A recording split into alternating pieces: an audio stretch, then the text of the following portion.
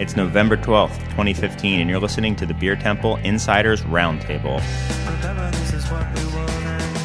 Remember, this is what we said. To never be heard or seen from again. Remember, this is what we wanted. Remember, this is what we said. To never be heard or seen from again.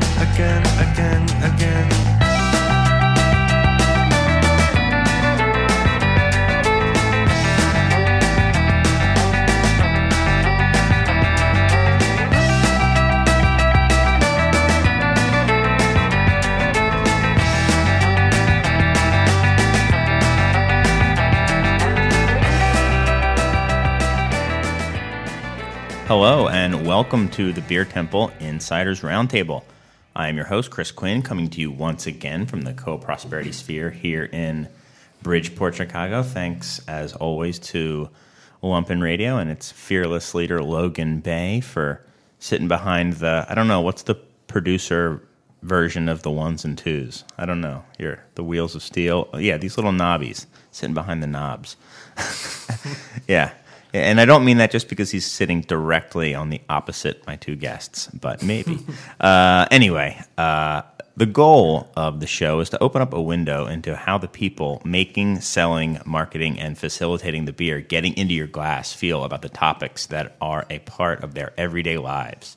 Many of my greatest beer experiences have been talking about beer while sharing beers with people whose opinions I respect and admire, and it's these experiences I hope to capture with the Insiders Roundtable. That said, I do always like to say that the opinions expressed by the people, the guests on this show, are their opinions only. Don't necessarily mean that it represents their breweries, whether they are the owners of the brewery or not. Maybe it does. Maybe people are shaking their head adamantly yes, but maybe not. You don't know. So that's my disclaimer. Very quickly before I get into introducing my guests today, something happened to me today that I wanted to talk about, and I never had like kind of an opening monologue, but I thought it would kind of be cool because it made me kind of think about this little statement I say, about some of my greatest beer experiences. And I had an awesome beer experience that didn't directly even involve me drinking beer today, but I had a good friend slash customer slash just all around good guy. I won't name him anyway. I don't know if he wants to be named or not. We were at Off Color Brewing today. We were doing just a little kind of informal tour of the place and meeting the owners there, Dave Bleitner, who's been on the show, and John Laffler. And the guy brought just a bottle, just that he thought would be cool for all of us to try, and he opened it up and brought it out, and it was this crazy.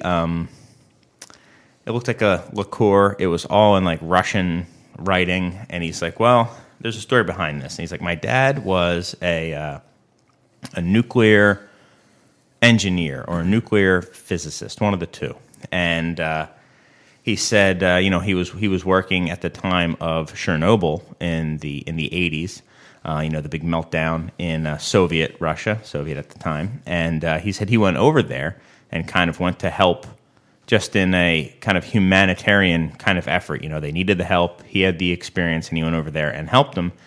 And he didn't take any money. He didn't want any sort of payment. But I think he said that in some form or another, the government gave him a whole bunch of like thank you booze, I think.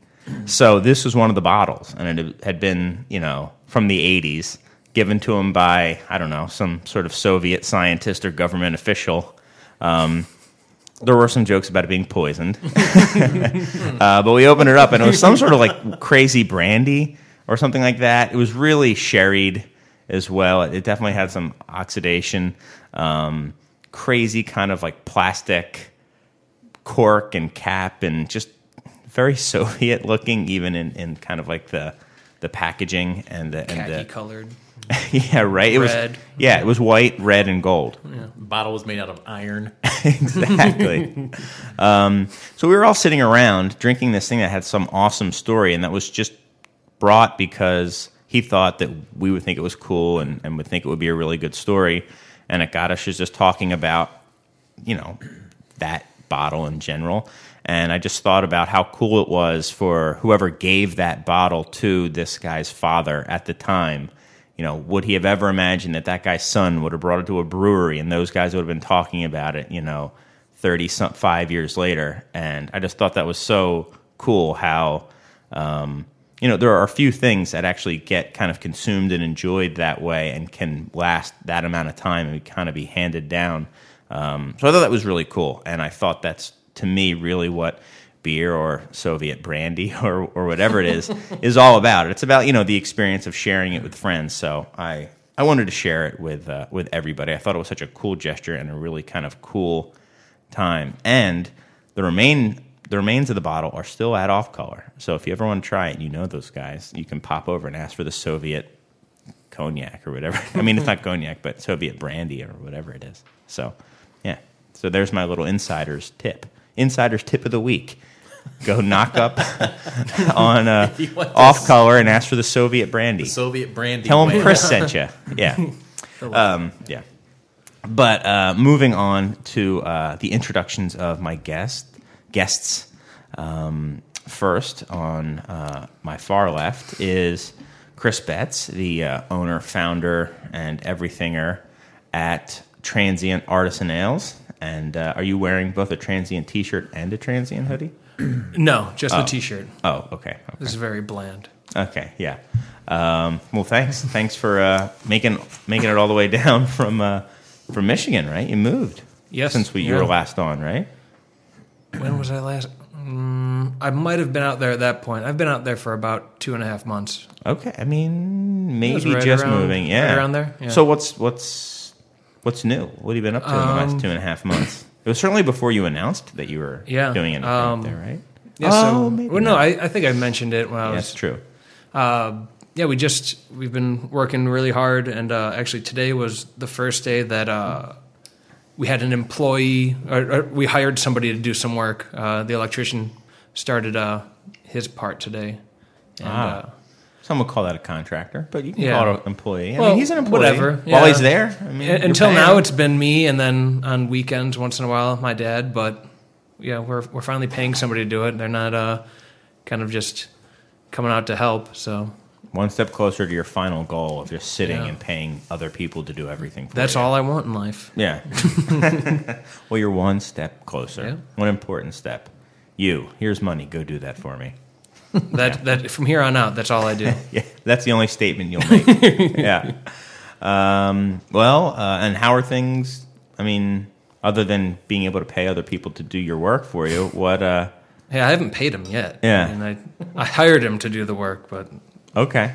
Well, that's Checks awesome. have You gone don't? out. Do you have any sort of tentative schedule? You don't need to say a date, but like 2016 sometime. I'm thinking. I think we'll be operational by the end of the year and opening the tap room by early spring, late winter. Okay. Starting out pretty limited whenever that happens, but we want to wait a little bit to get the tap lines filled. We don't want to open up with one or two beers. Right, and then have them go. Yeah. Like blow, and then Yeah, all right, and then be like, guys. sorry, See you in 2 weeks. we'll open up in a little while. Yeah. See you in a year. It's this is wild for a minute stuff. So. Yeah, it could be longer. And then you're definitely looking more grizzly since you were on last. Yeah. And from what you were saying before you came on, or we went on air, you're not shaving until you are brewing beer. Yeah, man. Selling beer or brewing beer? Brewing beer. Okay.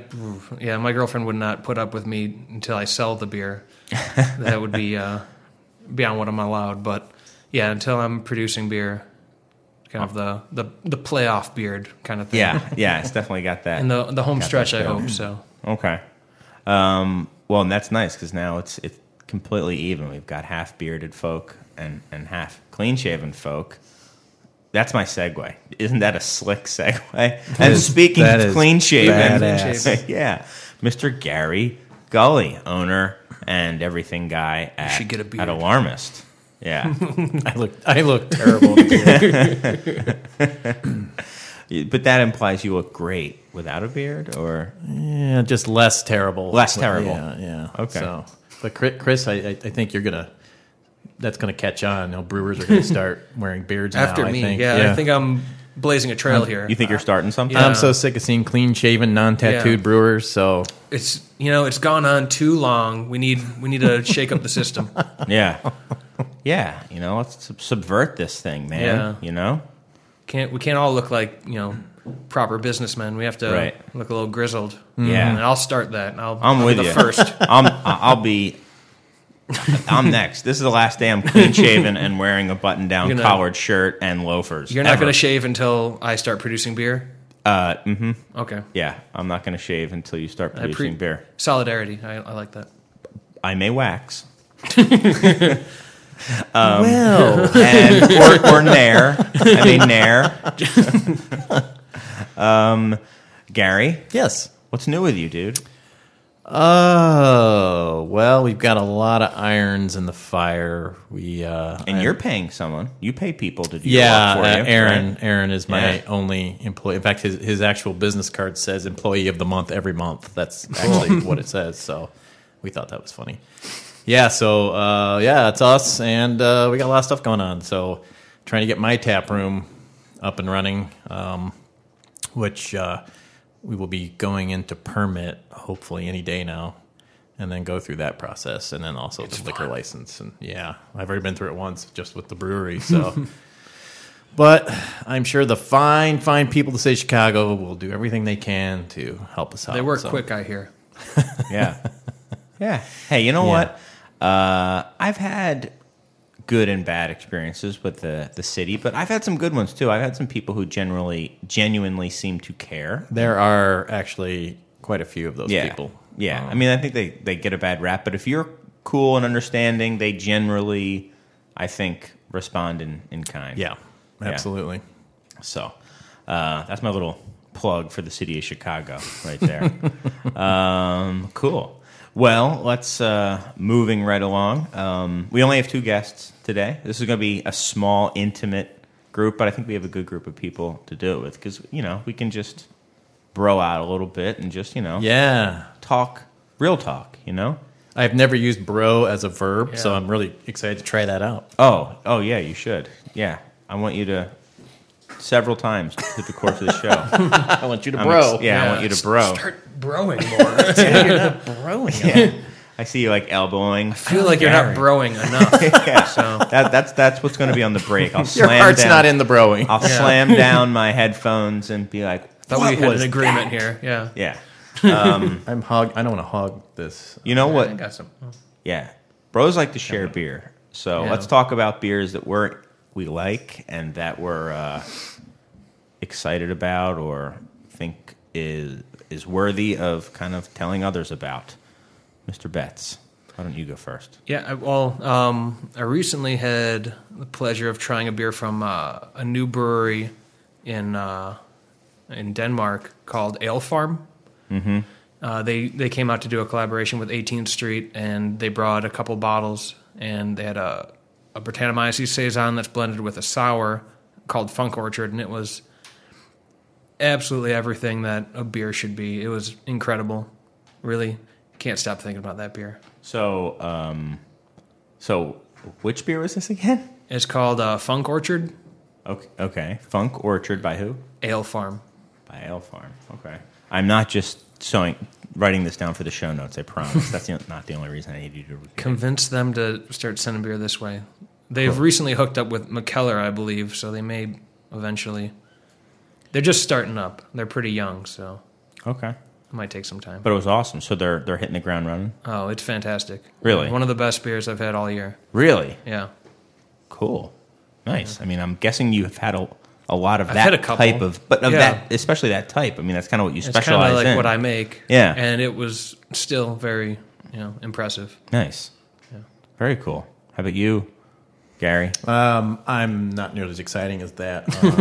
Although I was just thinking at Madison this year at the Great Taste. I think like at the end of the day, I finally stopped by your. I don't know if I saw you there or not, but It took so long. you had two different beers you had, and they were like my favorite beers of the whole day.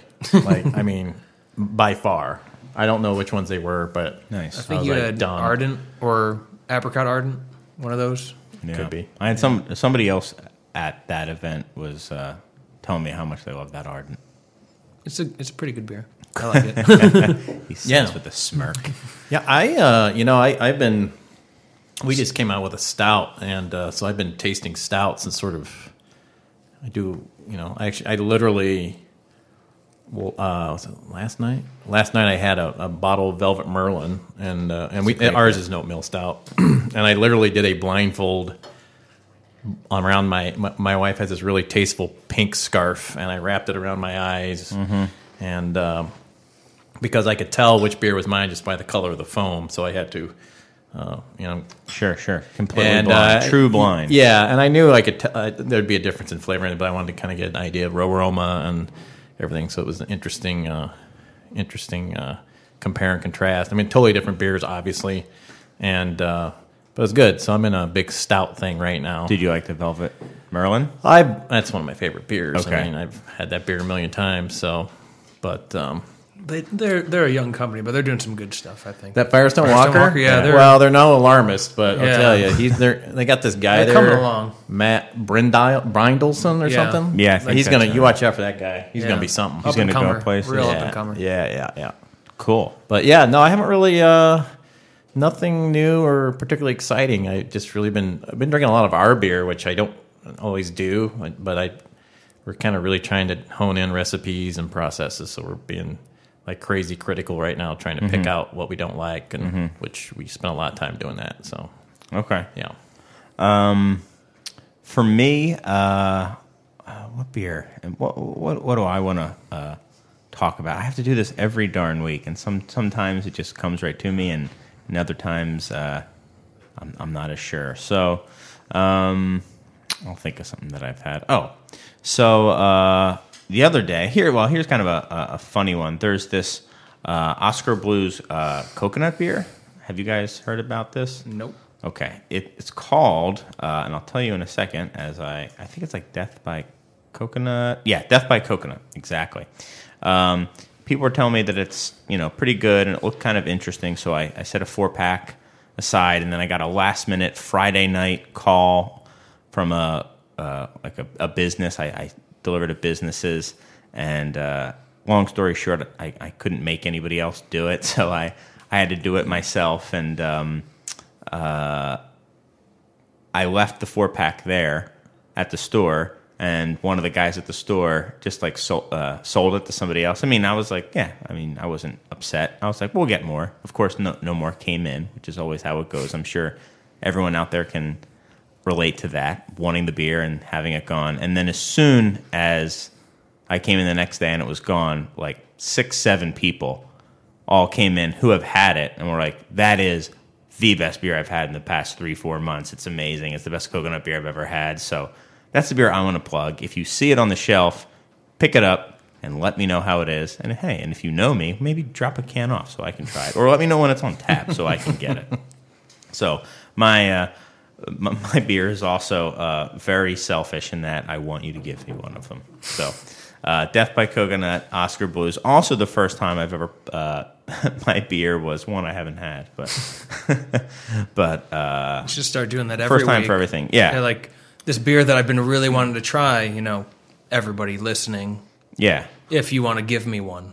Yeah, I'm just going to go by the Beer Advocate top beers and just start going down. I hope you like Imperial Stouts. I and love IPAs. beer of the week for me is Pliny the Younger, and Yeah. I love that beer. Haven't had it. Someone bring it, please. Funny, I mean, I just mentioned that because it's a super, hard to get beer, and I had a chance to have that years ago, probably like, I don't know, 6-7 years ago in Philadelphia. They were doing a tapping of it, and I was going to go there and try, and it wasn't crazy. It probably would have been a crowded bar scenario, but nothing like hours long lines like you get nowadays. And I was kind of hemming and hawing. Do I really want to drive all the way over to this bar that's in this far out part of town and stuff? And I was like, whatever. I'll have another chance to try it. And then like the next year, it absolutely kind of like detonated in popularity. And I was like, well, never going to get to try that beer ever. So kind of similar to that. So that said, if anyone has Pliny the Younger, send me. Well, it's keg only, so send me the keg. Yeah. Send me a keg of it, please. Why don't That's you the just only start fair way to do it. Why don't you start a Kickstarter campaign for all the beers that you want and don't have? It's a great idea. Yeah, I got a few. Okay. Cool. Well, thanks, man. Yeah. So, moving right along to our first topic of the day is something that I've seen. Whoa, I'm kicking things. I saw online a while ago. It was a T-shirt that I saw called "Death to Kettle Sour Beers" or "Death to Kettle." Yeah, I think that's what it was called. And then I saw an article in the Denver Post the other day that was talking about how this kind of movement is picking up steam. So I figured certainly with you, Betts, here, I figured that would be a good way to jump off. And Gary, have you ever done any sour beers? Yeah, I've never done kettle souring. Okay. So I don't really consider it. I mean, whatever. It seems like there's bigger things to worry about in anything, including craft beer. But I'm curious. Yeah. This is my So the deal is, what your opinion is, Chris. Yeah. So I guess the deal is that there's this guy who started it has a brewery called Former Future Brewing Co. And and the Black Project Spontaneous and Wild Ales. I almost wore their shirt today. Did you really? I was wearing it earlier today. That's awesome. Yeah. And he has that shirt, Death to Kettle Sours and stuff like that. And it was funny because I thought he was going to be like, I'm just saying I want people to know that there's a difference. But he was pretty much all but saying, no, Death to Kettle Sour, all but saying. I mean, he wasn't literally saying that. And then they had Chad Jacobson quoted as well, which kind of, he's kind of a big name in souring and wild ales. And they were really kind of saying that the aged, oak-aged sour beers and the traditional sours and were, I don't know. It was interesting, but they were very much pretty anti-kettle sour. So I wanted to see where you lie, because you do both, right? Yeah. Chris, yeah?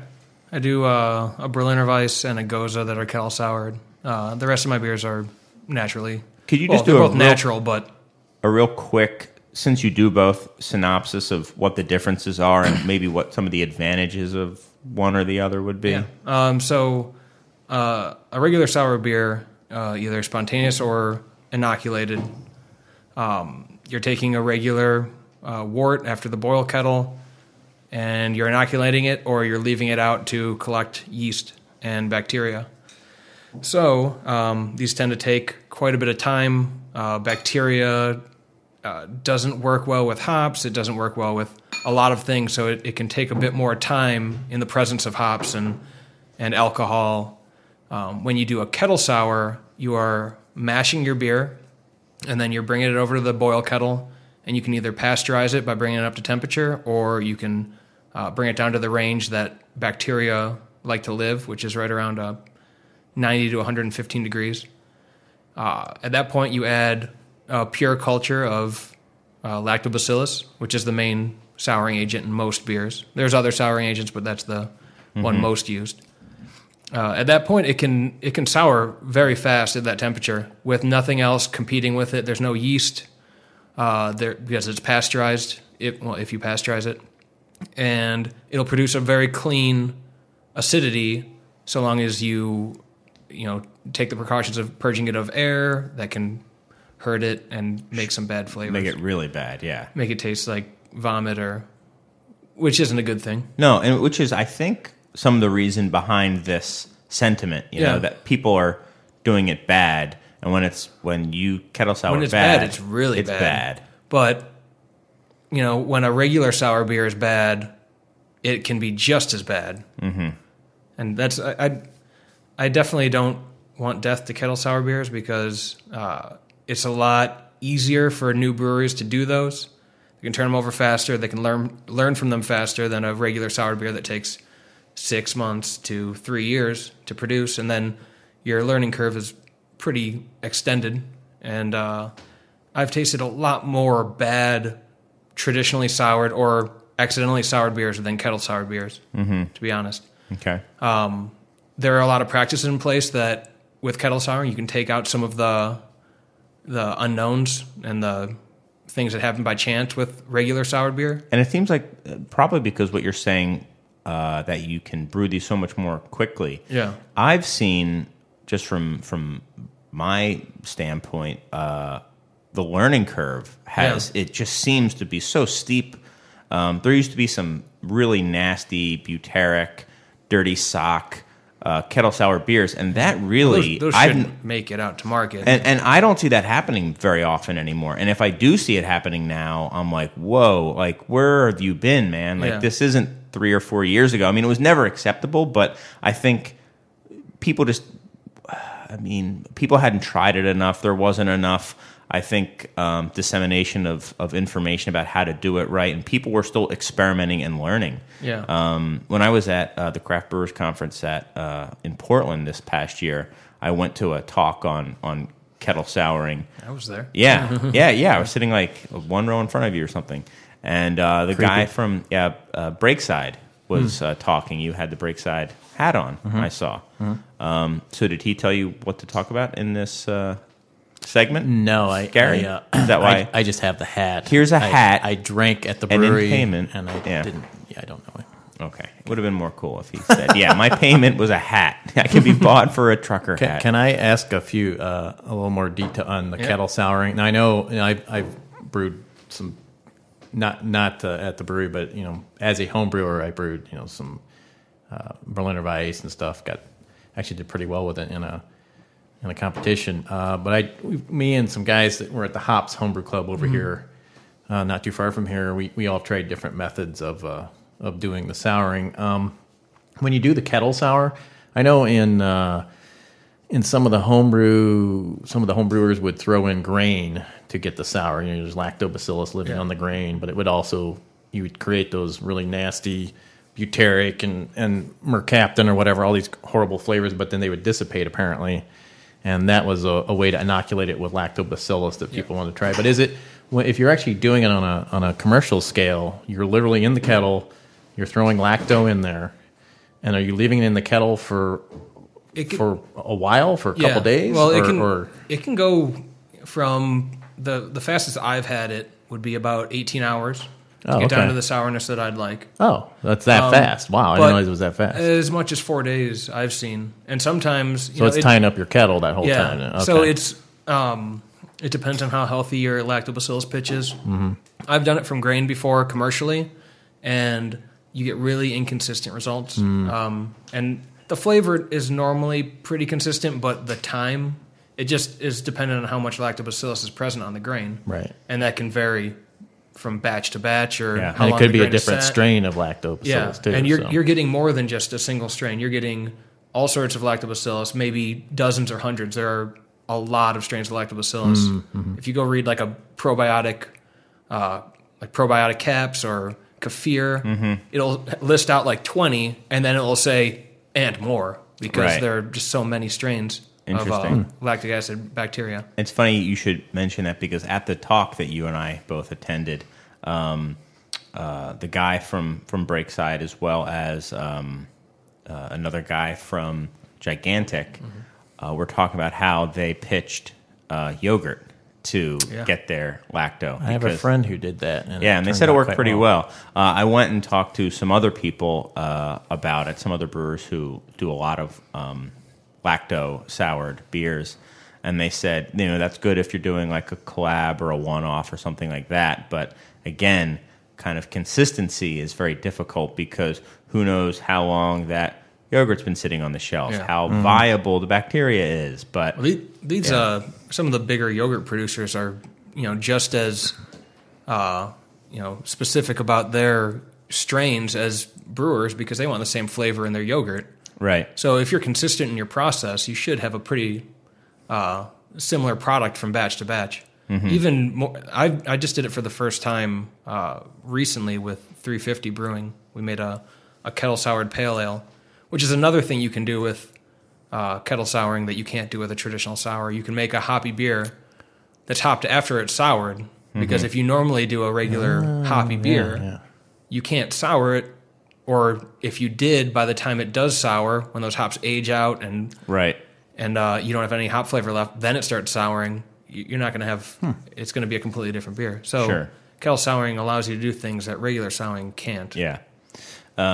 It was funny. I mean, going back to some of the sentiments that were being said, it was just how, and from guys who are making some amazing aged sours, as they're calling it, but they were just saying that it's, it kind of lacked artistry and stuff like that, which I don't know. I think there's just different. It lacks the complexity of an aged sour for sure. I mean, there are few beers that have the complexity of an aged sour, but in terms of artistry, I mean, dry hopping it. I mean, there's another way to add kind of, an artist's touch, if you will. I can't, definitely speak for these brewers that don't want people to kettle sour, but I think I have an idea of why they don't want people to sour that way is because you can produce it faster and you can offer a cheaper product. Cheaper, yeah. And that's going to compete against them.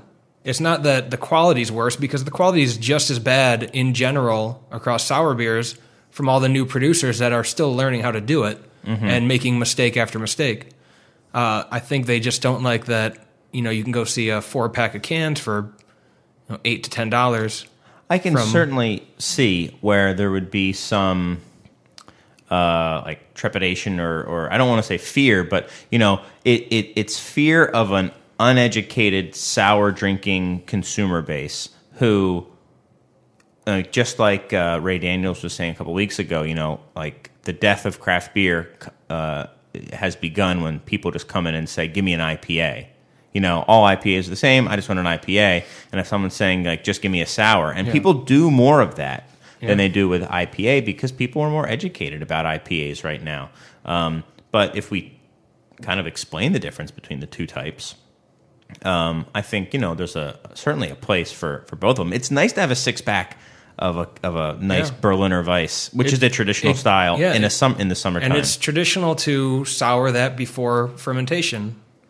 But I think the biggest thing is that kettle souring is allowing these beers to be cheaper, and that means more people get to try them, or more people are willing to, throw down $10 on a 4-pack rather than $20 on a single bottle. Sure. I don't know who would sell a bottle for that much, but right.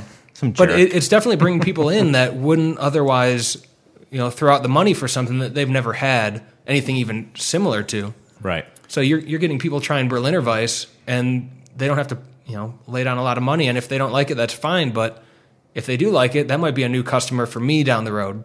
Right. I mean, it's like Belgian Lambic isn't necessarily the best gateway into it sour. has a lot of flavors that are new to people. Sour flavor is everybody's had it, almost everybody. Lemonade, there's acidity everywhere, and it's a flavor that a lot of people love, whether they've had it in beer or not. Mm-hmm. So allowing people to buy a 4-pack or a 6-pack of a Berliner Weiss gets them interested with a flavor they know, and then they can move on to something that's, sour and funky, something like a goose or a lambic. Mm-hmm. Cool. What's up? I actually have that's reminding me of a story. The first beer festival I did as alarmist was over a year ago. I was at a local Catholic church up by me, and I brewed some small batches at the brewery, and I forget, one of them was probably a pantsless prototype. I don't know, but one of them was I don't know why I did this, but a friend of mine, we brewed this. I don't even know what the hell the beer was. I don't remember what the underlying beer was, quite frankly. And we put it in I think a journeyman whiskey barrel, and I'd completely forgotten about it. And about that time of the festival, a friend said, "Hey, I still got this beer. It tastes terrible. It's really soured, because we didn't inoculate or anything. We just wanted to pick up some flavor from the barrel." So I said, "Well, let's go ahead and keg it, and I'll try it." So I tried it, and it was really sour, but it was a textbook of everything that could go wrong in a beer. I mean, it had every off flavor. I can't remember. I went to brewing school. I don't remember all these, but I know the one that makes cheese, like a cheese flavor. Yeah. I'd never really even had that except in tasting panels with pure chemical. This was a beer that. So I'm like, you know what? I'm going to take this. I realize it's a huge risk, but I just wanted to see what just wanted to kind of get feedback on, just wanted to see what people do. And I'm telling you, people loved that beer. And they kept coming back and back and back because it was sour. And I shit you not. And, Right. And I'm not making fun of them or anything. I'm just saying I just thought it was really... But they're all idiots. But it was just like so... I'm not making fun of these idiots. I'm just saying. The flavor of sour was just so... That's all they cared about. And the fact that you could, taste God knows what in there Maybe didn't that's matter. what's happened with me. People... There's all sorts of terrible flavors, but everybody just wants a sour. Yeah. Well, I wasn't gonna... I don't know. I don't know if we're people lining up and waiting for a year to get into this guy's home brew. Maybe. It was a short thing, you don't know. Yeah, it was bad. I mean, it was really bad. But it was interesting, nonetheless, to see. What- I was going to say, the other thing about Kettle Sours that people may not like, a lot of the judging now is kind of straying away from Brettanomyces' character in sour beers. I was docked for having Brett flavor in my American Wild Ale. Wait, what? Yeah, What? most of the people that win that Where? category at GABF, What? they said that's not typical for style. That For an American Wild Ale. yeah, or American sour. Oh, God, beer competitions drive Well, me maybe nuts. American. I've never heard of American Sour versus American Wild Ale, but I think it's whatever. American. One way or knows? another, they docked me points for having Brett character. And most of the people that won have very clean lactic sour beers. Even the ones that have Brett, it's used not to make it more like funky. It's used to make it fruity. Right. And that's the Rare Barrel, which makes Brett incredible C or beers. whatever, yeah. They don't have really funky beers. They just have Right. some really excellent Those like sour beers. pineapple-y, tropical ones. Huh. Interesting. That's because I wonder if they've kind of divided up the American sour category, because the American sour style was kind of built on Brettanomyces. They beers. added new categories, Right. including like Brett beer and American Brett beer. So I think they're just saying if it has Brett character, it has to go there. But that doesn't necessarily mean it's not apples to apples. If you have a beer that's Brett and a beer that's Brett and lacto and pedio, they're completely different. So Brett character, fruitiness is Brett character, Yeah, but it doesn't have the proper type of Brett character for this category. there's more difference in Brett character than there is in any other type of yeast. So you're going to get a lot of different flavors, and where are you going to draw the line of what is Brett character and what's permissible in the category? I was just thinking while you were talking. I'm angry for you. Yeah, I'm going to be judging at Fobab, and every previous year I've always gotten either sour or Brett. So I would love it if I got one of your beers and like crushed it for having Brett flavor or something like that. Or there was a big controversy last Actually, year the one I entered is actually the one that got docked for having Brett character. Oh yeah, Yeah. at Fobab. The one that I entered for Fobab Oh. is the one that I got docked at GABF for having Brett character. Oh, sweet. What was the controversy last year? I remember something happened. There was like the What whatever one. It won a medal for Brett beer, Trinity. and then the guy said, "Whoops, we sent you the wrong keg. It didn't just have Brett in it." lactobacillus. Yeah. Well, yeah, but and then he's like, "But the other one that does have Brett is this one," and I think it had a couple Bretts, but one of them was that Dree strain, Yeah. which was later found to not actually be Not be Brett. Brett. Thanks yeah. to Lance. Shane Lance. Yeah. Ruining Running that. for everybody. Yeah. Lance. At Omega. Yeah. We should have him on the show. He's great. He's really smart. So but anyway, but last year I did sour. I didn't do Brett, so I wasn't on that one. Sure. Dodged a bullet there. They wouldn't let you back. You know what? I think that whole controversy is. I think like, and it's very similar to what you're saying. It's the opposite of it though. Yeah. It's ridiculous. I mean, if you say tell someone there's Brett in this beer, They'll taste it. they'll assume that this is a great beer. Oh, you did this with Brett? That's really cool. Yeah. I like this beer. Because Brett can taste like a lot of things. Right. You know. It doesn't have a single characteristic. Right. I mean, if you tell somebody that this is just an IPA, and you don't tell them that you added a whole bunch of tropical fruit to it, and Yeah, they like taste there's it, and orange it's zest. like, Yeah. oh my gosh, this is amazing. Like, is it the judge's fault for not picking out that there was? Oh wait, but there's That an is additive in fruit here, and not fruit flavors from the right? house. Yeah. Right. Yeah. And in the end, does it really matter? Probably not. Certainly not the Unless it's consumer. GABF, which it does. Unless it's GABF, right. Let's, Logan, I think, why don't we take a little bit of a break, and when we come back, we're going to talk about bad service, and then we're going to talk about, also, we're going to finally finish our BCS Rare cost analysis. So I'm very excited about that. We'll reveal our findings for the cost of Bourbon County Rare when we return on the Insiders Roundtable. Welcome back to the Beer Temple Insiders Roundtable on 105.5 WLPN Lumpin Radio, Chicago. Thanks for sticking around, everybody, including my guests. Thanks for not running out. Logan, thanks for not running out, leaving me here by myself. Trying to impersonate everyone's voice and have a three-way conversation. I've done it before. I've done a pretty good job. No one picked up on it, but yeah. Anyway, moving right along.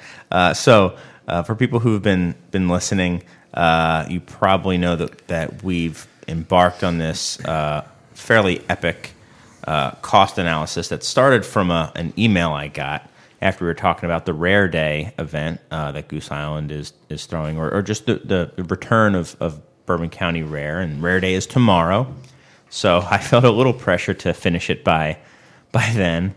So it's been really fun. We've kind of done it in 3 parts, and in the first part we talked about kind of, as I've been calling it, the cost of the beer in a vacuum. You know, just the liquid. The ingredients, and we counted barrels as an ingredient in Bourbon County. And then the second time around, we talked about kind of, how to get the beer into a bottle, so you have to package it, you have to buy custom glass, you have to buy a warehouse, you have to pay utilities and buy caps and boxes, these special, crazy boxes, which were insanely expensive. Was amazing to me how expensive it was. I talked to a guy who builds them. I mean, that's his job, is making boxes for wine, is mainly what they do it. And I showed him the picture of it, and the guy was awesome. Knew exactly what it was, what stain, what this and what that, and yeah, really, really interesting, and really, really cool, and have had a lot of help along the way. And this last time, it took us the longest, and I apologize for taking a few weeks in between these segments. But this last one, we did labor, as well as just the cost of some of these upgrades, some hard costs like redoing the floor in the warehouse, or a portion of the floor where they have the trench drains dug in. They've got these really badass trench drains too. They're like stainless, and they've got these like laser cut gooses like every few feet in them. It's crazy. You got to be kidding me. Yeah, right. That's what I'm putting in with the gooses and everything. The goose, right? The geese. Yeah. The geese. Yeah. So you should. I'm sure they can get you a deal. I mean, they've got a guy. They might have a little bit extra laying around. They got a guy. Yeah. Like, ask if they still have that die. Yeah. If you can just like rent that die, just punch it. Yeah. We also this go round. They like take tanker trucks from the brewery to the barrel house, and then they've got like holding tanks. So they load them into the tanks, and then from there, put them into barrels at the warehouse. And then when they're getting ready to package the beer, they pull down all the barrels, and they put them into these holding tanks, essentially bright tanks. And then the tanker truck comes and pulls it off the tank, and then drives it over to the Fulton Brewery for packaging. How far are they from? I didn't realize it was a mile or so, maybe 2 miles, something like that. Huh. It's on Sacramento. Just run a hose. Right. Yeah, I was going to say, why go? Be cheaper. Yeah. Buckets. Carry buckets. Yeah. So, I mean, that sort of stuff I had to guess. I was like calling like trucking. It was ridiculous. I mean, so I don't know the history of your obsession with this. Is this you trying to figure out if it's overpriced or what's going on there? 2 weeks in a row, someone has said, "What's up with your obsession?" Yeah, what's going on there? Well, it started as we were talking about, like, is this overpriced? What is the cost of this thing? And the next week, someone said, would it be possible to actually look into how much a beer costs. Ah. And we realized actually that nobody or very few people know from beginning to end what a beer at a brewery of that size or of any kind of regional or larger costs. So we're like, all right, let's see if we can kind of do it. Our guest 2 weeks ago or last week, Nick Pankey, called it a thought experiment, which I thought was a good way to do it. And a lot of people kind of, as soon as I mentioned it on air, kind of jumped in and said, oh, I'll help and I can do that. And several people said, oh, I'll help you kind of amortize these costs. And some brewers reached out, and I was like, well, it seems like there's interest, so let's kind of do it. And it's been enlightening. It's cool. I mean, the cost of the liquid was pretty massive, and the inefficiencies, and we got a lot of info about how they brew that stuff. And you should go back and listen to some previous episodes, and you'll learn a lot about it. I'll figure that out. Yeah. But anyway, so the costs this time around that we're adding to it was we'll start. So the cost of the liquid was like $1.30 per bottle, 500 ml. So really high. The utilities we have estimated at about 12 cents because remember these are aged for 2 years in barrels and all that. Rent is 24 cents. Packaging. $8.72. Massive. Those boxes were like that's a huge the boxes on that. The boxes were $8. The boxes were $8 if they got them in the States. If they got them in China, they'd be more like $2 or $3. But I've since I've got that number, heard from someone at Goose that these were sourced from Kentucky, so they are from the States. So so now we've got labor. So we've taken into account, brew time. We estimated just for rare, 45 hours of brew time. We estimated, a general $40,000 brewer's salary is what we estimated. Cellaring and stainless 40 hours. We're trying to. We don't want to guess low, cellaring time, 2 years of cellaring time. We estimated they probably have 4 people working in their warehouse full time now. So that was a lot. I mean, that was $40,000 right there in cellaring time, package time, $450. And it essentially came out to labor was 70 cents. And then the miscellaneous, like the floors and the tanker truck and the trench drains and those big tanks. I mean, those tanks are really expensive. We guessed that they're probably $60,000 plus $20,000 for shipping and stuff like that. But when you amortize it over the course of a decade or something, that just goes away to nothing, especially for a single segment of a single release of BCS. This is just BCS Rare, so all that only added 6 cents, and that's being generous. So our total was 11. Oh, well, I was going to ask if you guys had a guess, but it was $11.14, and we then added just 5% on top extra, just for what we might have missed. So all said and done, $11.70 cost, $8 of which was the box. So without the box, it was $3.14 or $3.70. And what are they charging for this? $3. Actually, $3.14 depends what you're doing. They're charging $60 at Rare Day tomorrow from the brewery. So $10 for the regular stuff. Where's the Rare Day party? At Goose. Which one? Fulton and maybe the Barrel. Okay. The Barrel. It's at the Barrel place, I believe. So they're selling it directly. They don't have to go through a distributor for this sale? Yeah, no, this is direct. Okay. Direct. I didn't know if they had to do that, bringing it back to the brew house and then selling it somehow. No, I think it might be at the tap room. I think you buy the bottles at the tap room and then can drink some stuff at the warehouse, or it's something like that. It's definitely direct from Goose. Okay. I don't know if it was it's not a weird going thing. through Lakeshore and then back or through a distributor. In some states, they have, even if it's going to be sold on site, they have to sell to a distributor and back. Not here, but maybe if that's in their contract. Right. But the majority of this stuff is going to be going through 3-tier. But for the stuff that they're selling tomorrow, the rare. Oh, so some is coming out for. I would assume so. regular They're sale? making the number I heard was Sure. 60,000 bottles of rare. I don't think they're going to be That's selling not that that rare. tomorrow. Yeah, it doesn't seem that rare, does it? It's uncommon. Yeah. I mean, It doesn't have the same ring. if you amortize it over the course of how many times they do it, it's rare, I suppose. It'll be my next beer. Yeah. So $11.70 we're saying. But man, so what I started thinking about immediately, because this is how my mind works. I'm like, okay, if I'm thinking about how something will work for me, I'm like, but if I could cut out this cost and that cost, then I could do it for this. And I started doing this for rare, and I'm just thinking like, man, imagine if they were now selling it, because the packaging price is huge. Put it in a Ziploc bag.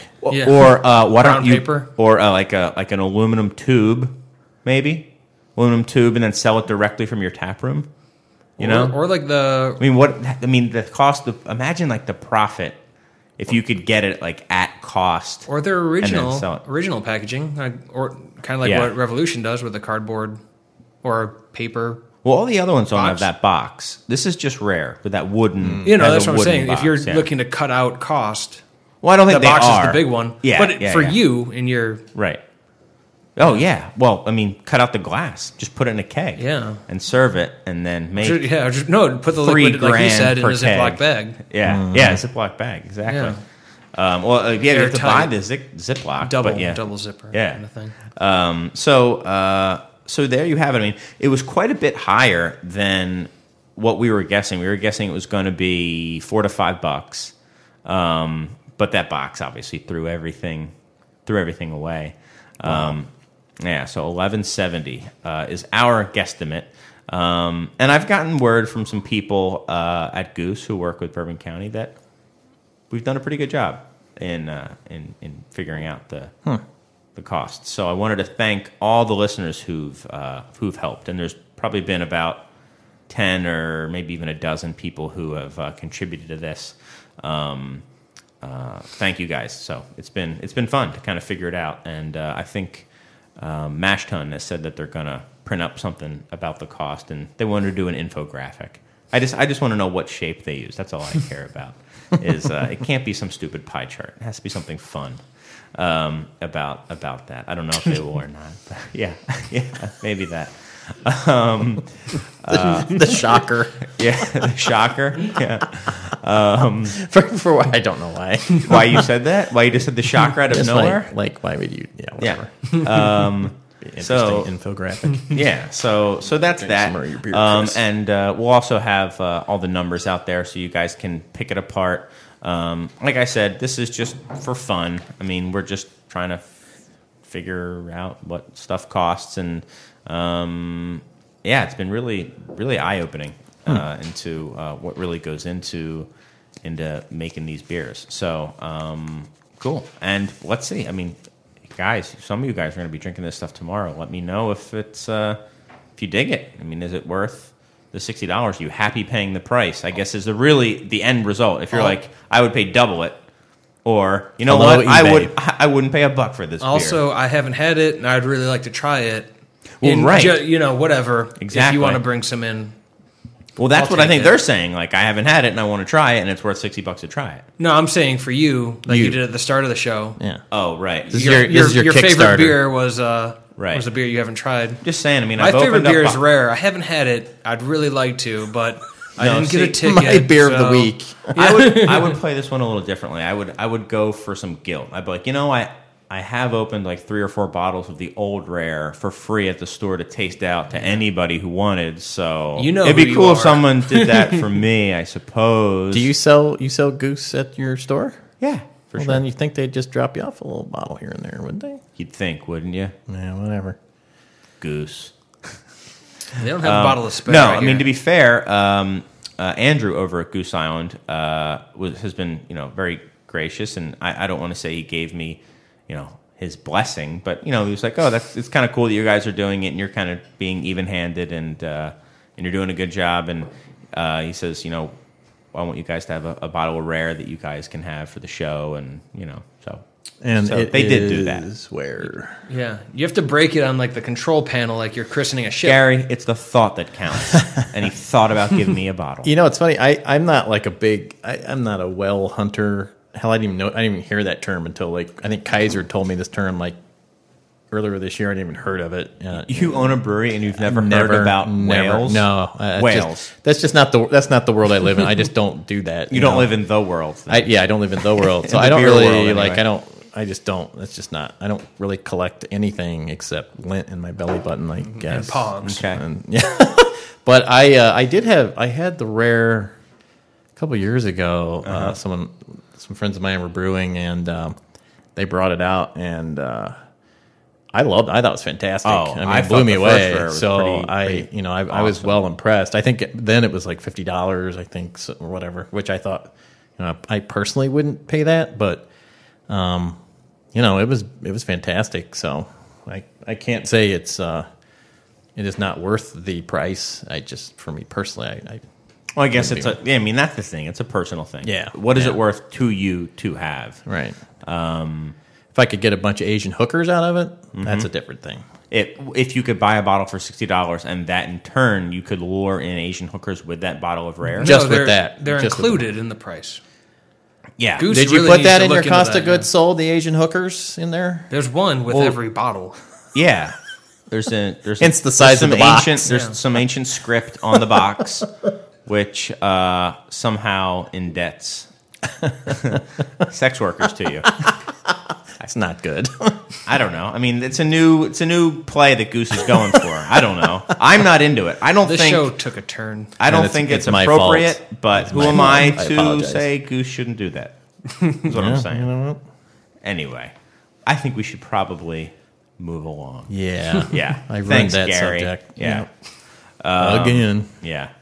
Well, let's talk about another classic beer. That is another classic stout. Probably the most popular stout in all the world. What would that be? What's the most popular stout in the I world? would assume Guinness. Yeah, you're right. See, I should have asked like a more geek-oriented person, and then they'd pick. I know the Now, you're answer to that talking the question. regular Guinness or the extra or... Just all of them. So, Yeah. have you heard that they're all the news? The news is all saying that they're changing. Guinness is changing their 256-year-old recipe. Yeah, to appease the vegans and the vegetarians. Oh, that's right, the isinglass thing. Yeah, they're taking out Yeah. isinglass Yeah. out of their recipe. And the funny thing is, like the way they're marketing it Can't as imagine is, that. everyone's saying like Guinness shit. is changing their classic 256-year-old recipe, and that's. Maybe, I mean, it's total marketing. I mean, I love Guinness probably more than the next guy. I have a soft spot in my heart for that beer, but they don't have any 256-year-old recipes, at least that they're still producing now. Not even a little bit. Guinness Draft came out in the 50s. and what malt producer are they using that's still making the same stuff? Sure. I think it wasn't. I can't remember the history, but I thought Guinness was originally was more of a porter at one point. Yeah. I can't think remember. Extra Stout was the name of Foreign their Extra? strong porter. Yeah, It was their Extra Stout Porter, and that just became their stout. And then that's completely different. The oldest beer that they've made continuously is the Foreign Extra, and that is over 200 years old. It's not 250. It's like 200, and it's like almost exactly 200, I believe. And that beer, I think is pretty awesome. I love it. I haven't had it since they've started selling it here in the States. Yeah, so it's I'd only like to been try around. it. Yeah, it's only been around in the States for maybe was- 3-4 years. That was one of the only Maybe 4 or good beers 5. I could get when I was in Costa Rica. Yeah. Really? Drink that and North Coast for some reason distributed there. Whoa, Weird. that's Yeah, crazy. Oddly enough. So they're not using isinglass, which is sturgeon bladder, fish Yeah, bladder. fish bladder. Yeah. I maybe my palate's not advanced, but I wouldn't really tell a difference between isinglass or any other. Yeah, it shouldn't even. It wouldn't even be in the finished beer. Yeah. I mean, It that's just helps weird. clarify a beer. It's Yeah, not it's a clarifying. flavor Yeah. component. So yeah, saying you're changing your recipe is just to kind of let people know that you're going to be vegan friendly. Yeah. I mean, I don't think, and I think honestly, mean, it's more of a technology thing. What would they use, like Whirlflock, or what would they use now? Whirlflock Clarex would be or- a kettle fining, but this Right. would be, there's like isinglass is biofine, clear. I mean, Yeah. they could even, That's something you do in after fermentation. yeah, it's Yeah. a very British thing. I they guess use it supposedly on the cask story ales. goes is they would use these fish bladders originally to carry beer around, and they discovered that the beer become really clear, and so they eventually managed to figure out a process. It's different types of fish bladder. I just saw this the other day. I was looking into it more, and it goes through some sort of process to create it's a powder. Yeah. And then there's an art to actually using it properly. It's pretty expensive though, and I think there are better clarifiers out there. Yeah. But for Guinness, I would think you could run it through a centrifuge and get it pretty much where you want it, Yeah. and then run it through a DE filter or something. Maybe they don't do that. I don't know. I don't really understand the whole point of taking out isinglass as far as there's other animal products being used in the production and transportation of their You think? beer. Yeah. At They some don't- point in the time, it was an animal. For, Oh, you're talking like petroleum or something? Well, whatever like energy source they use and everything. It's not. Right. They're not horse-driven carriages anymore. Right. You don't. Budweiser's marketing. really been misleading me. There. Yeah. Well. Yeah. Well, I thought you it was just went- all on horseback. As soon as those Brazilian businessmen came in, they got rid of the horses and said, "Nope, we're going Yeah. to fossil Yeah. fuel, pal." Well, I think in terms of consuming it, it is now vegan friendly, is what they're saying. But the whole point in isinglass is it doesn't stay in the beer. It binds would to be the gone. proteins and yeast and drops them out of suspension. So it shouldn't be in the beer. And I feel like they're probably putting it through some sort of centrifuge to clarify it anyway, And I'm sure there's like a which would filter it out. micro filter at the end to get Yeah. bacteria. we're going out. way down a rabbit hole. But I think if Can we an nerd out animal just a little bit more here? naturally died and then we used it like you would for petroleum, then it's okay. Like I talked to a vegan one time who said technically to him roadkill was vegan. So he eats roadkill? No, that's the first thing I said, because then on a vacation one time I came across some roadkill elk A jerky. really good-looking piece of roadkill. Yeah, no, some guys like roadkill elk jerky, and I brought it back to Chicago and was like, "Here, this is vegan elk jerky. Eat it." Did you? And- You didn't do and the you Tracy. stared at him? And he wouldn't. You didn't do the Tracy Hurst, did you? Because she'd punch you right in the throat. Oh, really? But it was vegan. Tracy, She's punched you in the throat before? Yeah. Anyway, so Guinness is changing. I mean, they're just going away from isinglass, but I don't think Is that it the only really change? matters. It's a marketing. It's just like their other couple beers, Or like it their could be a Nitro cost IPA thing. It and could their- be for many I'm reasons. sure it is. I can't believe they still use it. That's weird. I'm surprised they use isinglass. That's Yeah, they do a couple of things that are still pretty crazy. Like they still have a touch of like soured, like Solera porter added into it as well, which is like a super old timey thing. Is that really? I've heard different theories on. I've heard that they do it. I mean, Have you ever seen the Simpsons episode where they take a tour of the Guinness brewery? no. Just if you Google, you'll see the clip. It's very funny. Okay. The secret ingredients in it. It's pretty funny. Okay. Yeah. Don't. But anyway, Yeah. hey, at least I didn't talk about Asian hookers. I mean, I'm talking about. Yeah, I mean, maybe that's the secret ingredient. But let's not figure that out. And That's that what would they're not be changing vegan. it to. Yeah. Well, They're it changing it depends on to. how they're using them. Right, if they died naturally. Oh yeah. Right. Moving along. Thanks, Gary, for now killing 2 segments. Jeez, man. Just talking about the Simpsons, man. So here was something that I was at a talk by Beer Effects. He had me and a couple of Eric Hobbs, who's been on the show before, a gentleman, Joe. I forget his Morrison. Yeah, from He's my. you my were guy. there. Yeah, He's your guy. I was there. From distributor. Beverage. Yeah, CBS. And Joe Morrison is the craft guy at. I mean, he's the head of the craft stuff for Oh, Chicago cool. Beverage. Awesome. Yes. Yeah, he was my guy. awesome. Yeah, he's awesome. And then Randy Mosher as well. And it was Not familiar with him. What does he do? I think he is an author, Oh, among yeah. other things. Sounds like one of those guys just trying to get into the craft beer thing. Yeah. Yeah, right. Just trying to cash in Sorry, on pal. it. Yeah. So anyway, the talk came around to somebody in the audience asked a question about, I go to bars and I get uneducated staff, or I'll see this or I'll see that. That's wrong. What should I do? What should I do? And I felt the general feeling was that the consumer should kind of inform the server that you're doing it wrong, essentially, but as in nice a way as you can. And I kind of stood up several times and was just like, I fundamentally disagree with that. So I wanted to throw it out to you and guys. Eric Hobbs got into a debate on that. Yeah. So I said, what should customers do about bad beer service? And is part of being a beer lover helping, to inform your server? So I want to start there, and then I've got some other questions that maybe are a little bit more specific to, the industry side of it. But from a consumer side, I mean, how do you feel about that? What was your take? I mean, you were there. What was your take? I've done it, but you don't. You tread lightly, and you don't sit there and just correct. No one just likes to be corrected, and there's always a lot of bad information out there. So, I can't think of an example where I've done it. It's been rare. Well, I'm not saying how to do it. I'm saying you're there. You're getting maybe bad information pushed at you that you realize is bad, or maybe incorrect service in some way.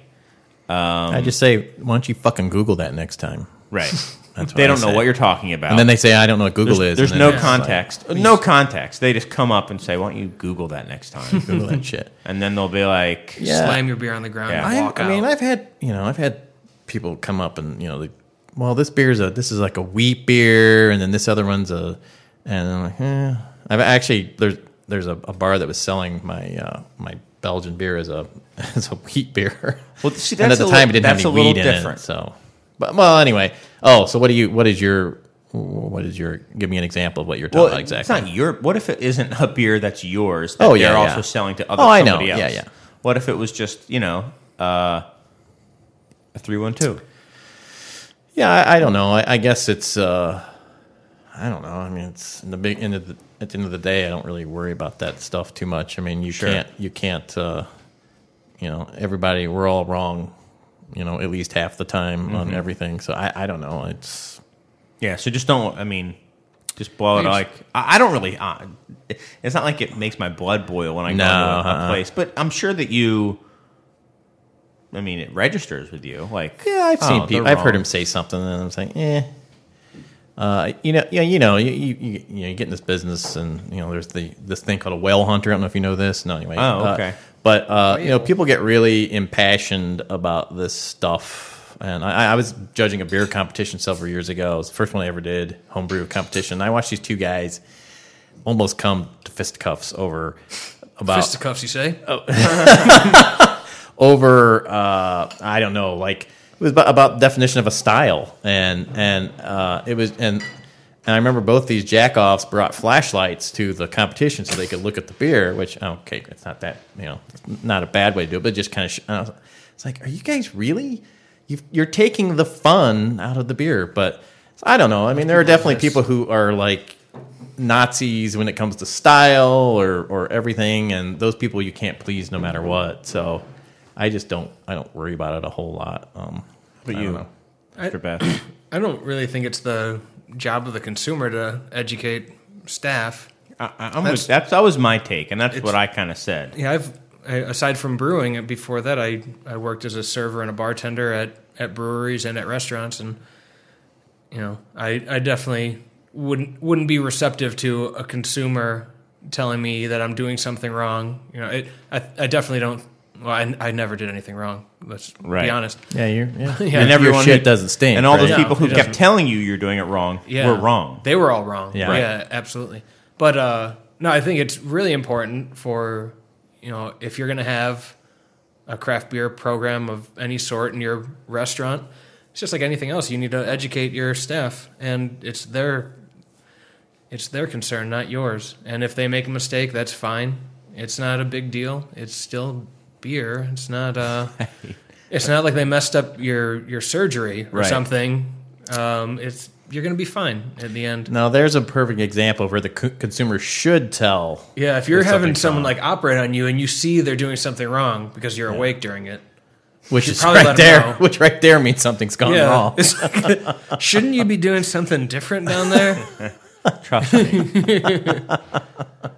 Yeah, I mean, I just think that I felt like the consumer, I mean, is kind of who you're trying to educate. I will make one exception. I did correct a bartender once.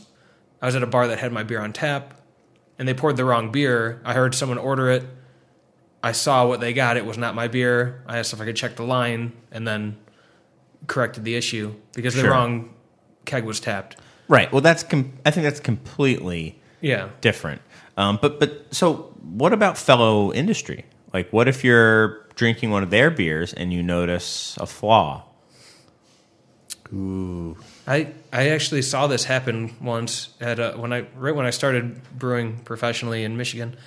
They have it was a festival out kind of by Ann Arbor, and one of like the legendary brewers out there who he was going around tasting people's beer, and he tried one and he was like, it's got a little diacetyl to it, and like the room just got quiet, and it was like the record was weird.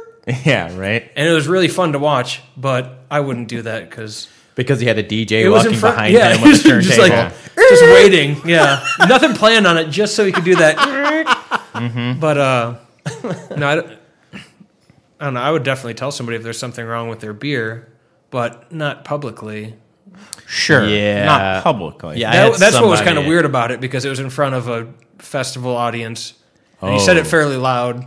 I could hear it from a couple tables I had over. someone do that Yikes. for one of my home brews a long time ago. I had let this yeast go for, I don't want, it's really embarrassing now, but I mean, the beer was awful, but this guy, like, he's like, well, you can really taste the DMS in this, like Is this across that the one room. And I'm like, oh, no, you didn't. And then I literally watched him, like, he's like, you taste this? Yeah, it's got DMS. Taste the DMS? Yeah, you see it? Like, and I was ready to fuck. I was going to punch this guy. And Was I that was ready beer to that had kill all those him. off flavors that Yeah, I was- everybody loved? But was he saying it? I mean, why are we ready to kill him? I mean, you did have DMS in it. Well, because I mean- it was just it was his you were person- embarrassed by. No, it was his mean- personality. He Oh. just it was that Yeah, was really just punchable face. a lot of things that he did that were just Got it. Yeah, Got it. He wanted to kind of skewer people. he just made a lot of poor judgments on pretty much everything. Okay. And I was like, dude, you don't do that. Right. I mean, right. I've been multiple homebrew clubs, and I've had plenty of bad beer, and I'm sure and I tell them off. It's to the not side. judging. It Trying wasn't to during a help. judging. I would room. rather people, if he tastes terrible, tell me off to the side, And I have back to your question. I have done that with maybe once or twice, trying to be very gentle about it, and as long as you're cool about it, it can be pretty well received. Yeah. In my situation, it's funny because a lot of times when I'm doing that, it will be like a brewer with the sales rep right there. And it's weird because it might not be a flaw, but it might be like, what do you think? Like, yeah, it's good, it's good, it's good. And in that case, like, that's not really the time to kind of talk about it. But in other times, people have said, all right, I want to bring this beer and I want to know what you think about it. And in that case, I'm like, all right.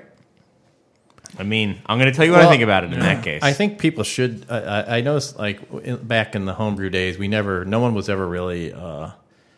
Everyone was just sort of was afraid to hurt anyone's feelings, and I think there's. I don't think you're doing anybody a service to do that, but you can't be dickish about it either. And I think I was at Hops one time and somebody had a beer, and I don't know, I mentioned something. I wasn't trying to insult them. I was just trying to. I think there might be a problem. And everyone's coming to the person's defense, and I was like, I'm not tearing them down. I mean, we're all here to make better beer. That's the whole point. Right. And you're not helping me or anyone else. So if somebody tastes my beer now and they get some weird flavor, I would like to know about it. Sure. Yeah. Doesn't necessarily mean that flavor's there. People perceive things totally differently, but I'd at least like to know it. If I start seeing a pattern, then I might know, there's something there. So yeah, I mean, it's such a, like you said, it's so sticky, and I'm kind of taking it back to the original scenario of where you're in a bar or something like that, and it's like, yeah. So do you tell somebody at the server at your table? Do you pull them off to the side? Do you talk to their manager and say, by the way, I just want to let you know, get this person in? I mean, you don't want to get them in trouble necessarily. Is it worth it? Honestly, what I do in that scenario is, unless there's like a flaw in the beer and I can't drink it, it's like just dirty lines or something like that, I'd just be like, okay. And I don't really ever blame the server. I think, okay, this is a bar who has a server, is allowing a server who doesn't know what they're, doesn't know what's on their own taps to say this stuff. What else don't they care? I mean, that's when my mind starts like wandering, maybe to a bad place, but I'm like, I just kind of think, okay, well, I know there's other bars where that doesn't happen, and maybe I'll just go to those next time. So, yeah. I mean, then again, you have to give people shots too. I mean, I don't ever, it's not like one strike and you're out as well. Right. So, I want to go to, we've taken one or two breaks. One break? One? Should we take a second break real quick? Let's take a second break, a short break, and then we'll come back with you have to pee or something? Some letters. No, not yet. Okay. And then we'll finish it out. So, all right. Back soon. 10, 9, 8, 7, 6, 5, 4, 3, 2, 1. Welcome back to the Beer Temple Insiders Roundtable. Nice little countdown there. Getting ready. Hope you guys are ready for this final segment, because it's going to be great. Did I sell that well enough? No. I don't even know I'm what getting we're talking about, but yeah, exactly. I'm on the edge of my seat. Thank you.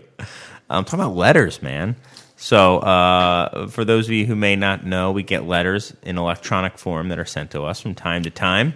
If you guys want to talk about any of the segments that you've heard and want us to, I don't know, clarify something, or just makes you expound on it, or if you have topics that you think we should talk about, send them to insiders@craftbeertemple.com.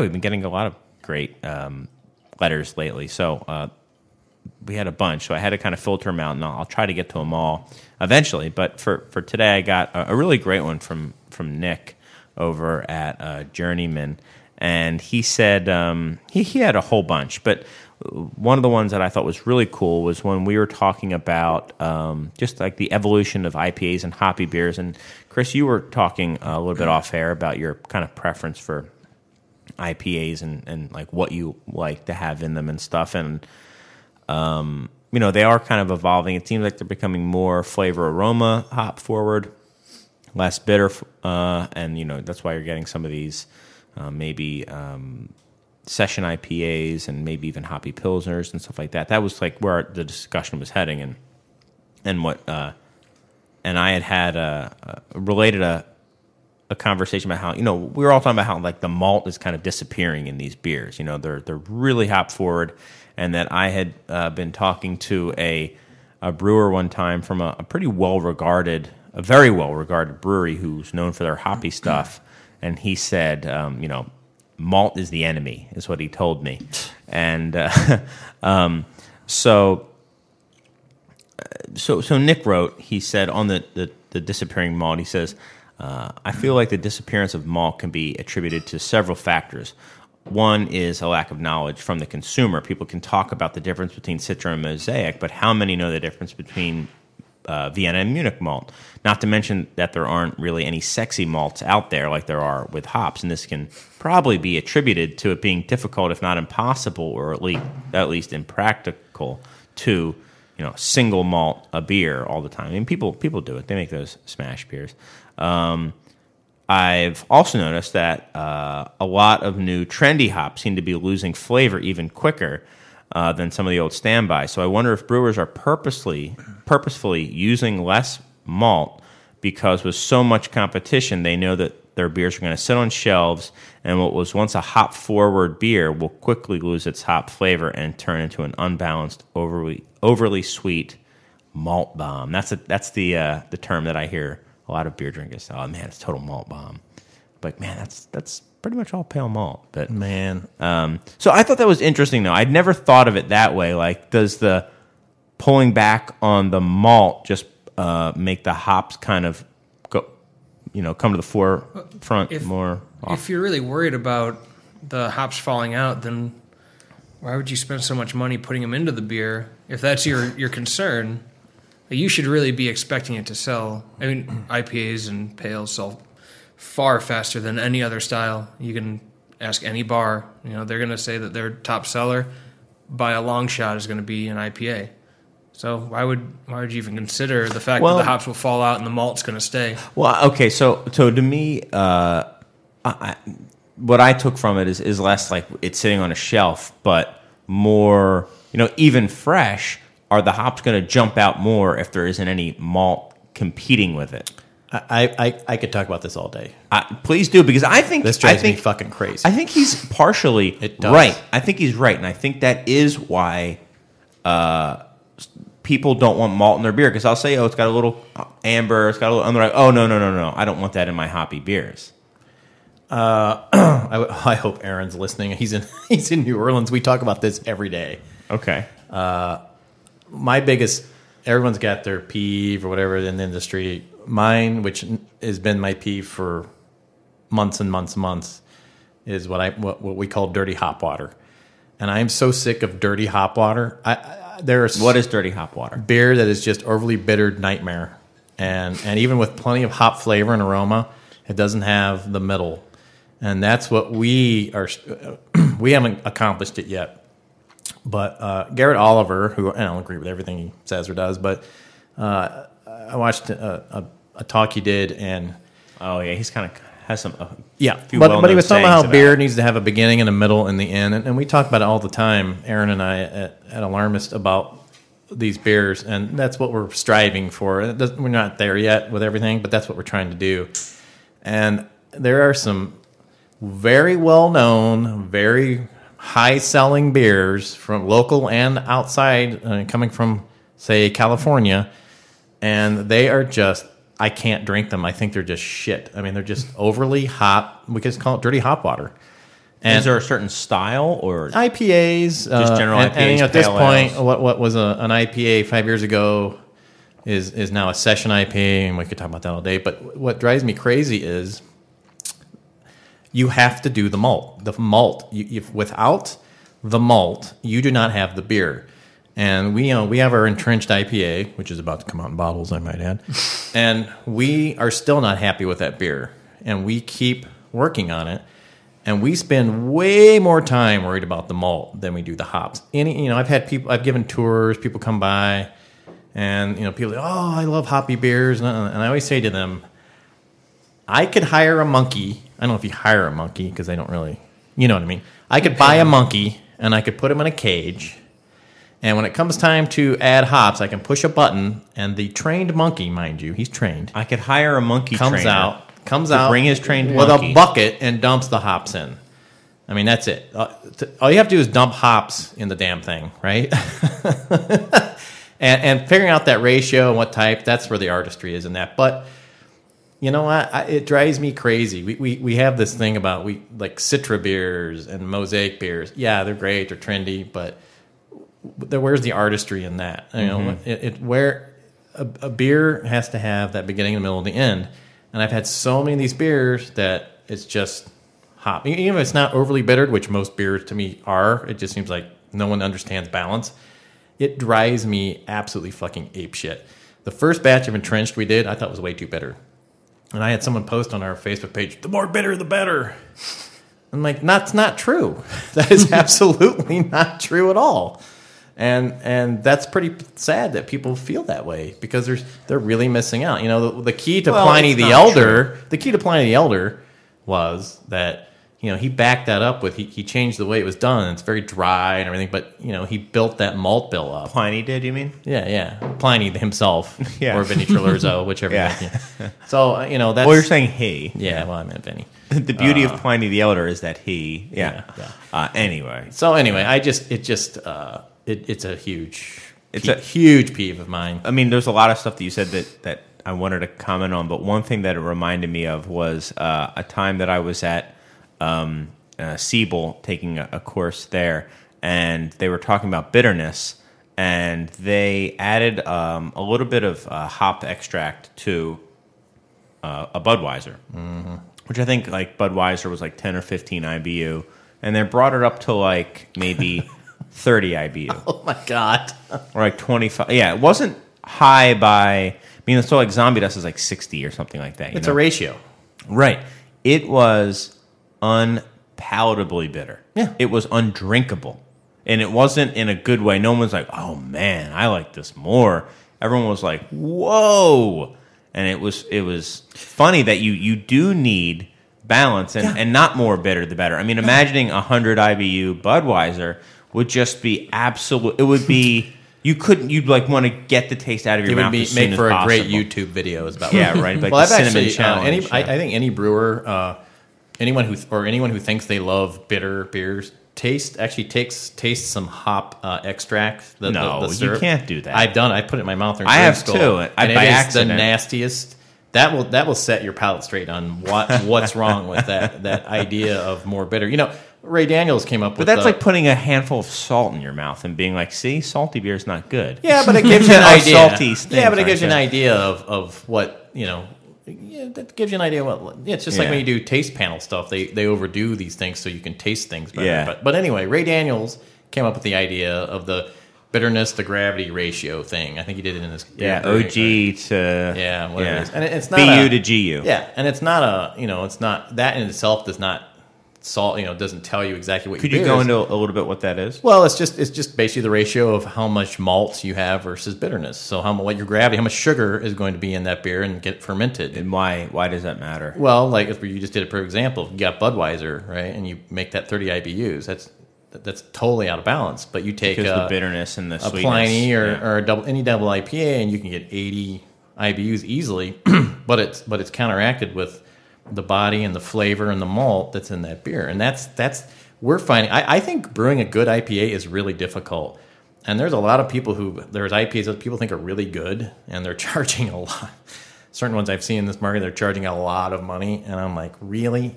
This is not. I just don't consider this to be a good beer. But I mean, that's just me, and we're really working hard trying to figure out how to get that balance into our beers.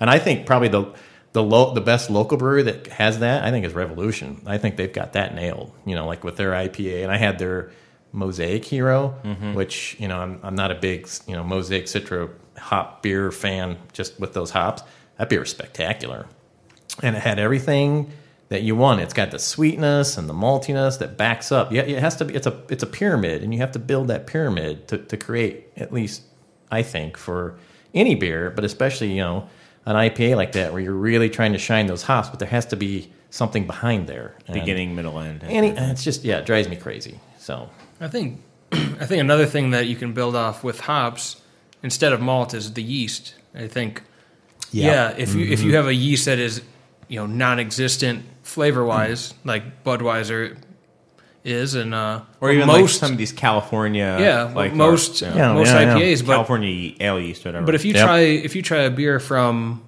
the East Coast that uses a more expressive yeast, normally it's a derivative of an English strain that has a lot of flavor and that can even provide mouthfeel and more than what the Chico for the beer people, Pac-Man, Chico, something like a West Coast strain. You can get more out of regular malt. You don't need a lot of malt body for that yeast to produce what you would perceive as mouthfeel and something a bit more than just hops. Now, how does yeast provide mouthfeel? Getting a little technical here. It depends on the amount of glycerol. Well, as far as mouthfeel, it can either be glycerol, which is kind of like what oats would leave in a beer. So yeast can produce like dextrins. For a Saison yeast, it will ferment very low, but it will produce glycerols that will give the beer a little bit of body, even though the beer may be completely dry. It could be zero. So they're taking some sort of starches or something, or some sort of carbohydrates or sugars, and converting and somehow making glycerols from that. Yeah. Interesting. Cool. Well, they add, we use an English ale yeast, Firestone Walker, Three Floyds, Revolution. A lot of breweries use an English ale, but then again, Russian River uses, Chico. There's a lot that use Chico, but they have to build it up elsewhere. That's why they have to use a bigger malt body than. But I think English ale yeast. I think those are. I mean, that's my favorite overall house yeast to use for just like general any kind of ale, because you have a lot of options with it. And one of those is you get that flavor. They don't attenuate as much normally, so you get it. It just gives you a different body, and if you control the temperature differently, you can get a really like an estery more flavor as you increase the temperature. Which can be overdone, of course, like everything else. Well, I have to say thank you, Nick, for getting the conversation going. I also got. Nick also mentioned this, as well as I got another letter from Ethan. We were talking last week about beer styles and how certain styles are rated so highly as compared to others. You're never going to get a 99-point Pilsner, unless maybe it's brewed by Hill Farmstead or something. But but the second best Pilsner in the world is an 87. Where the 177th best double IPA in the world is, a 97. Are you talking Beer Advocate and Rate Beer? Yeah. So we're saying it would be fun to kind of like somehow normalize all the styles so they are all in the same curve and kind of rescore them. So a couple people wrote about that, Nick and also Ethan, and they talked about this site, Beer Graphs. It says it factors in a whole bunch of stuff, including this. It gives its final bar, beers above replacement, based on its style. It says it's fairly dominated by the typical styles, but it's the most objective rating out there right now. So Beer Graphs, you guys should go out there and take a look. I haven't yet, but I want to. Yeah, me either. And then there was another guy who, I guess, Joe had written in and said that if we could get the data, if we can get the raw data from Rate Beer or Beer Advocate, he's like, I'll normalize it. I can do it. So I don't know if we can get the pretty easy. Yeah, just go click on every style. They'll do a top 100 of every style, and you can just take all those data points. And the problem is that they're rated just kind of as is. There's no waiting for the amount of reviews they have. So. I just want a database dump. I don't want to have to do that. I just want to go. I don't know if they let you do that, but what you would do is find yourself a little coder who, this is the stuff. This is the stuff I used to do, and you would go in there and go through the markup and have it parse through the stuff and into Excel spreadsheet, whatever, and you could have all that pretty easily. So there's someone out there who says, I'm not going to do it. Right, I can do that. Right in, and maybe we will come up with a quick kind of normalized. Oh yeah, it'd be real easy to do. Yeah, so let's do it. So that'll be my new obsession, as it's called, when I try to do fun things that people suggest I do. So thanks to Nick, Ethan, and Joe for writing in about that, and for anyone else who wants to talk about. Maybe some of the offensive things that Gary said today, or anything. Insiders Jesus, how much time do we have? craftbeertemple.com, and it's always very much appreciated. We were going to talk about some Not Your Father's Root Beer stuff, but that's going to have to wait until, I think, next time. Yeah, the new IRI data came out, and it is killing it. And that was also a letter. I think Zima used to kill it, too, at one point. Yeah, but I mean, like, outselling like an IPA, killing it. Like, killing it. We've only got, 13 more minutes for the show. So I think it's probably about time for plugs, right? I mean, I think we should probably get into that and start talking about things that we're we want to plug? Is there anything? I mean, you're first because you're on my left. I mean, I could go first if you want. I guess I have something to plug. Yeah. What do you want to talk about? I mean, it doesn't have to be your own thing. It can be anything No, that it's you're my excited thing, about. 'cause- Rare Days tomorrow. Plug it. Yeah, if you haven't heard, this small outfit, Goose Island, they're putting out a beer it's quite limited. Only 60,000, I believe, 60,000 bottles. I think that's more than I've made in the last 2 years. So, so very rare. No, I have an event on Black Friday, the 27th. You're going to plug At a competitor Walmart store. Yes, I am. Yeah, go for it. It is we're doing a collaborative beer release in Glen Ellen at the Beer Cellar. It is a imperial coconut cinnamon stout called Neckbeard Nectar, and It's a great name. the labels look awesome. Really? Yeah. So yeah, if you want to come out, it starts at 9, but you can line up the night before because that's something you should do when you have a day off with your family. Thanksgiving. Not Yeah. a bad idea. Give thanks for Gary, the day if you'd like off. to So come People I who want to can- get away from their Yeah. family after a long day. Yeah, like right after Thanksgiving ends, which is like 7:30 sharp. You come right yeah. out and you bring a tent or Yeah, there you just go. a lot of beer. Yeah. Yeah. It's funny. I was at the first Christmas I ever spent away from my family. It was before we had kids. It was my wife and I. We went on Christmas Eve, went around to a whole bunch of bars, and we went to Butch McGuire's here in Chicago, which on Thanksgiving Day, or on holidays rather, this was Christmas Eve, is the best place, the best bar in the city. It's amazing. I love that bar. It is not what it is like on other I've days. never heard anyone say that. Oh, Yeah. it's the best Why? on holidays. Yeah, what because what it is is it? such They tap rare? a wonderful like experience. Just this like melting pot of people, and it's very family friendly, and it's very festive and fun. It's not like the depressing thing where you're like away from family. And I just met this like 95-year-old ex-merchant marine and all these other people. It was awesome. I love it. I highly recommend it. I brought Nick Pankey. I highly recommend there spending before. a holiday away from your family at Butch With a McGuire's. 95-year-old any holiday. Marine. Any holiday you want to spend away from your family. Christmas Day is a great time to go Yeah. too. But then I went somewhere else, and because we were doing the tour, we went to Delilah's, and then we were like the only ones there, and they were playing some Santa Claus slasher movie, and it was super dark, and it was kind of cool. And then we went somewhere else, and we had a great time.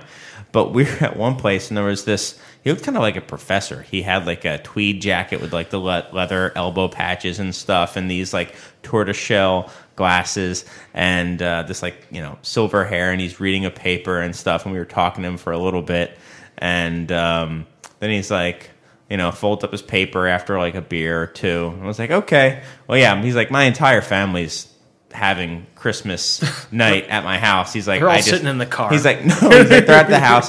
I needed to get away from it. I needed a break from my family, and now I'm going to go back. And I was like, okay, well, have a good one. So I thought that was kind of That's funny. fantastic. Yeah, I mean, if he could, he probably would have lined up at the beer cellar.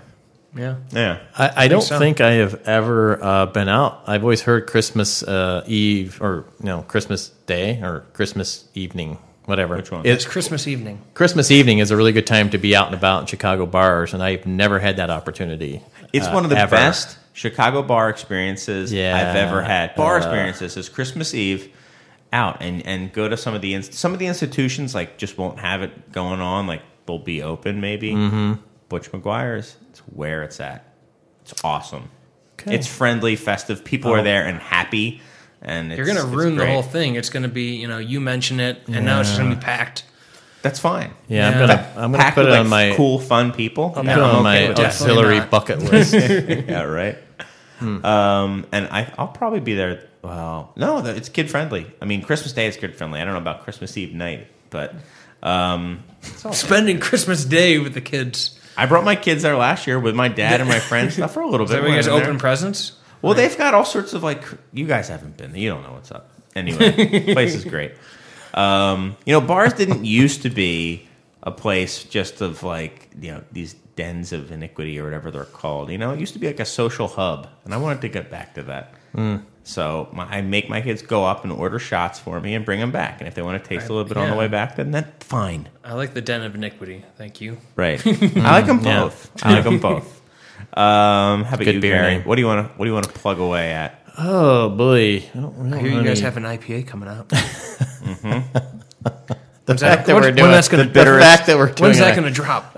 Well, we already have it That's out what they call on everything's in keg already, but we're How much Getting Citra rid- is in there? Don't let them know What's it's sitting that? around. How much Citra do you have in it? There's not one single drop. Actually, it's very funny. The very first batch of entrenched we made, Aaron dropped in one pellet of Citra just to do it, and it was very funny. He even wrote it down on the That's recipe. why it was too bitter. Yeah, but we're But going now to you can bottle. say, and Citra. We're going to bottle entrenched. We're almost done with the artwork. It's pretty cool. We got some pretty cool stuff we're doing with it, and we're working on this goddamn tap room, and that's sort of where we are. We've got our new oatmeal stout called Impulsion, and that just got shipped out to distributors last week, early this week as well. So we're pretty happy with it.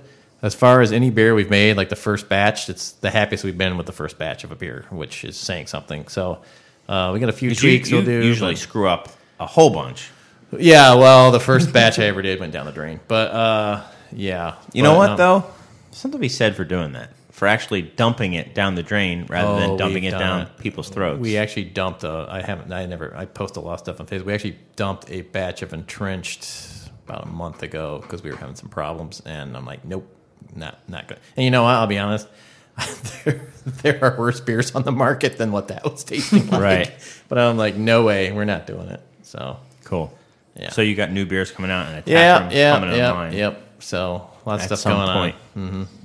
on. Well, I'll say, the first and foremost, I want to give my plug to Lumpin' Radio. Without Lumpin' Radio, there wouldn't be any of this. For those of you who haven't yet donated to the Pan Drive, for those of you who don't know, they are trying to line their studio wall with an extra layer of protection in the form of frying pans to stop, bullets and stuff that might come shooting at them. I'm assuming everyone out there has already donated their pan. The drop-off stations are at Maria's and the Beer Temple and Penrose Brewing. Wait a minute. Are you serious? It's actual. Wait, what now? Pans? Frying pans. You've never heard of a pan drive before? What are you? Are you saying pan or and what are you Pam? doing with the pans? PAN. They're going to put them on the wall so when people shoot at the building, the pans will stop it. On the wall, Like on a the can inside or the drive, but with outside? a P. Am I missing? What the On hell the are you outside? talking about? I don't know. Where's it go? It's going to go right, I think, right on the other side of this little wall right here. Yeah. Wait, So we have a does it have box to be at- cast iron, or can it just be anything? No, it Because could I be don't know how anything. bulletproof. Not aluminum. Okay. Not aluminum. Okay, A so bullet apparently will it just can't. rip I right am through that. absolutely confused by what's happening right Yeah. now. So they don't want the people sitting in here to be killed by gunfire, so they want to put a wall of That's pans. very thoughtful of them. Yeah. Is that true? Yeah, that's bulletproof glass. Yeah, right So you there. just have to Are you sit in fucking that with me? window? No, like a we're cat? not. I'm not. Oh no, we're not messing with you.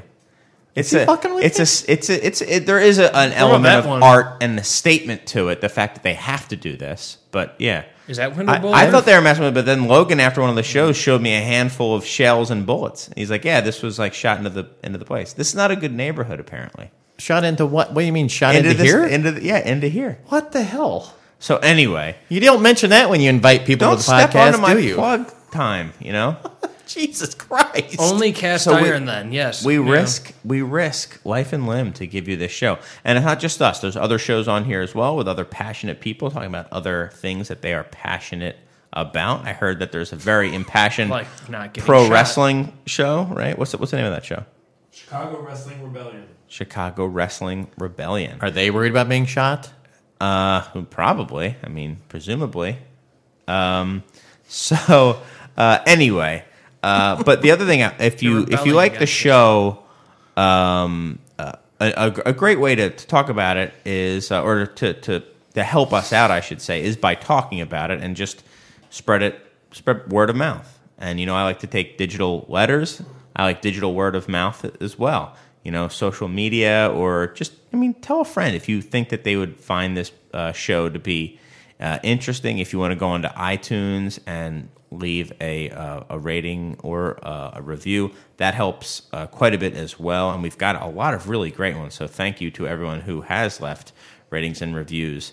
Sorry about dropping the ratings this week. I just want to apologize in advance. It's okay. They were getting too high, Gotta keep it in check. Yeah. Sorry about that. So we wanted to just bring. There's a yin and we a didn't want yang. our head. Yeah. Yeah, exactly. So we're like, you know what? Let's bring Gary back and get things back in knock order. those ratings down. Yeah.